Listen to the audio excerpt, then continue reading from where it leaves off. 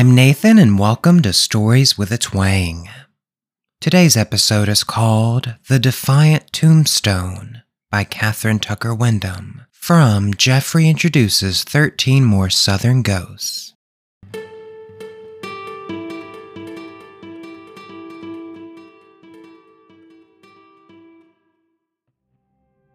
Writing a will is not an easy task. Not easy even for a learned lawyer, and Judge John Rowan chose his words carefully. He did not wish to be misunderstood.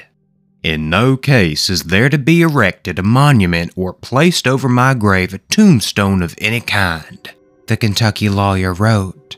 "In this sentiment I am emphatic, and it must not be violated. When my venerable and beloved father and mother died, they, like the multitude in that day, were interred without tombstones.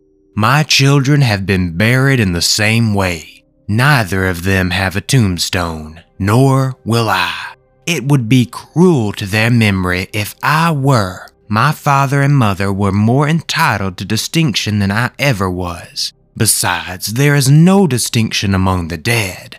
Pride is an unfit associate of death and the grave. I therefore again forbid a monumental stone of any kind."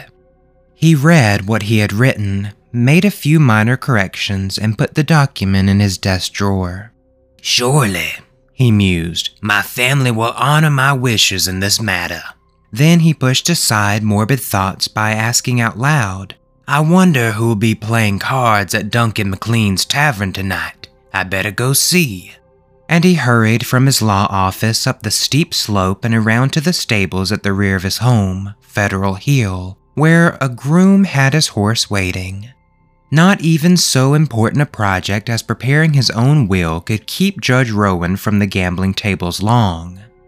"In the excitement of cards, I find relief from painful reminiscences," he once confessed to a close friend. Always, it seemed, tragedy had lurked at John Rowan's elbow. As a child in Pennsylvania, he had been so frail that his parents despaired his life. When it appeared that he would survive, his father decreed that John must be given a fine education since he would never be able to support himself by physical labor. Accordingly, soon after the American Revolution, William Rowan took young John to Bardstown, Kentucky, and enrolled him in Dr. James Priestley's school there. John was a brilliant scholar, particularly in the classics, and he became so proficient in Latin that he could converse in that language as readily as he could in English, an accomplishment which in later life was to involve him in a duel. His scholastic brilliance also marked his study of law at Lexington, Kentucky, and by 1795 he had come to the bar in Bardstown.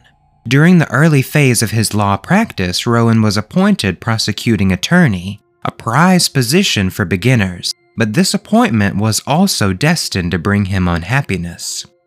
In one of his first appearances in court, he prosecuted a young man on a felony charge, and the man was convicted and imprisoned. The conviction troubled Rowan so deeply that he vowed never again to prosecute, but to become a defense attorney.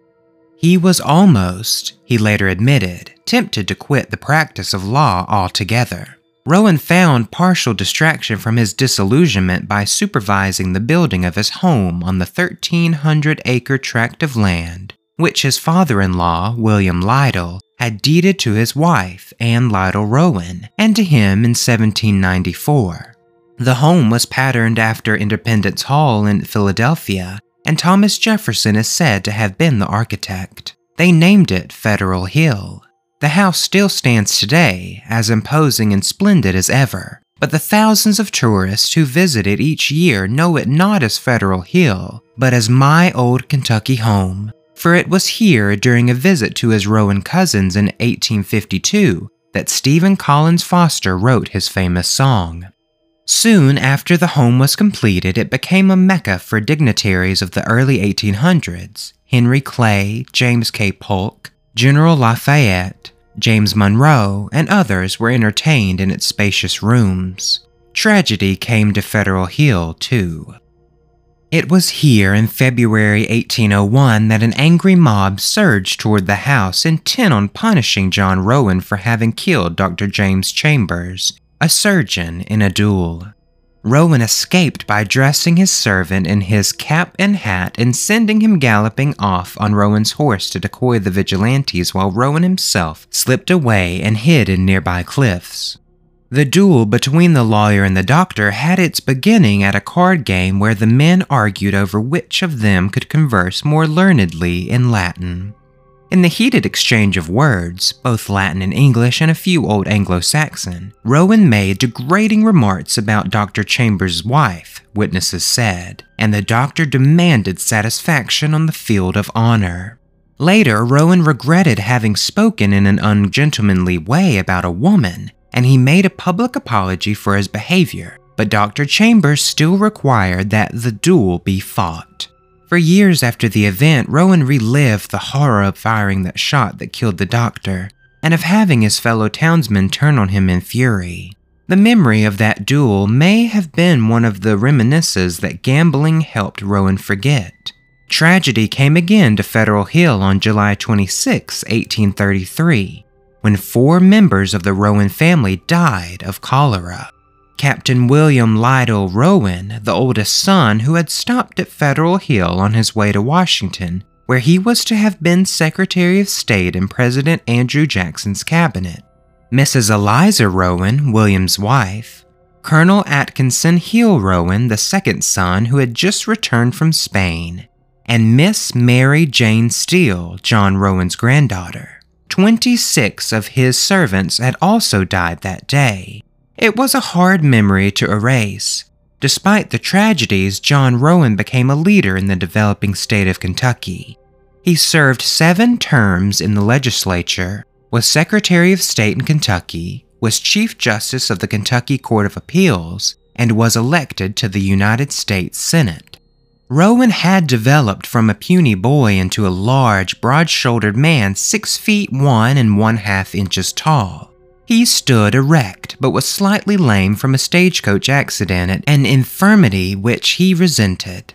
His legal acumen, his mastery of language, his addiction to gambling, his inflexible integrity, his proud patriotism, his political prowess, his skill as a duelist were all woven into the character of the man, Judge John Rowan.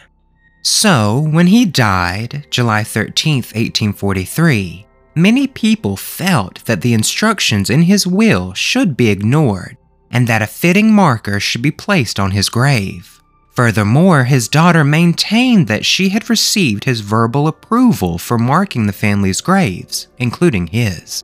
But his will was never amended to reflect this change of attitude, a rather unusual oversight, if indeed that is what it was, for a man trained in and dedicated to the legal profession. Perhaps, his close friends speculated, Judge Rowan really wanted Federal Hill to be his memorial.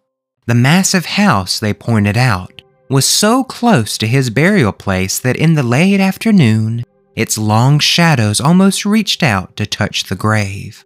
"Federal Hill," they said, "is monument enough for any man." And they were uneasy somehow when talk continued of plans to erect a monument on the grave. In life, few men had dared defy John Rowan, and many of his former associates were fearful of violating his wishes, even after his death. "Better do like Judge John says," servants on the place muttered. "He may be dead, but he ain't helpless." But despite reminders of the explicit instructions in Judge Rowan's will, and despite warnings that he, even in death, might not react kindly to having his orders ignored, plans were completed for erecting an imposing marker at his grave. There is no record of the date the heavy shaft was set in place, nor is there any account of ceremonies attendant upon the event. Even the name of the stonecutter who carved on the face of the marker a listing of John Rowan's public achievements and an assessment on his personal character has been forgotten.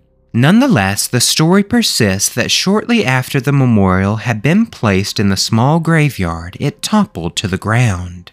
Members of the family did not wish to have a fresh flurry of talk about the controversial marker, so they hastily summoned stonemasons to replace it before accounts of its mysterious fall spread through the town.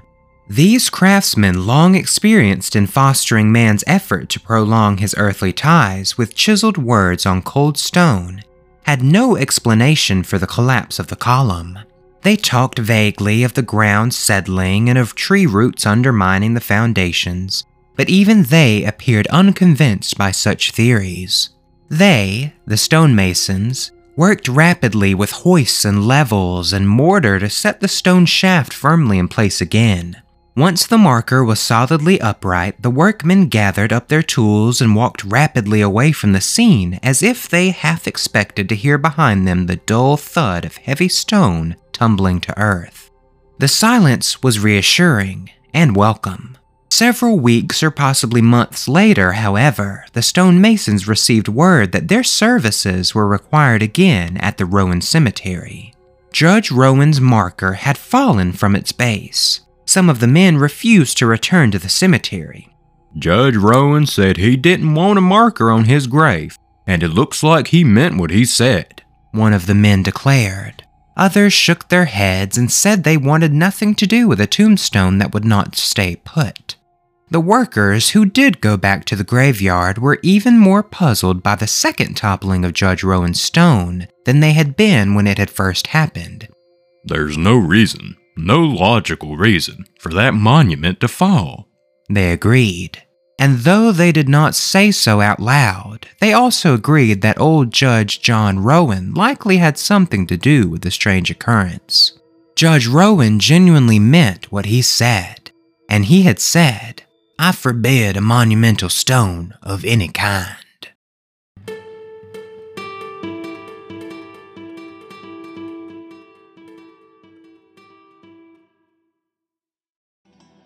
Alright everyone, that's it for this week's episode.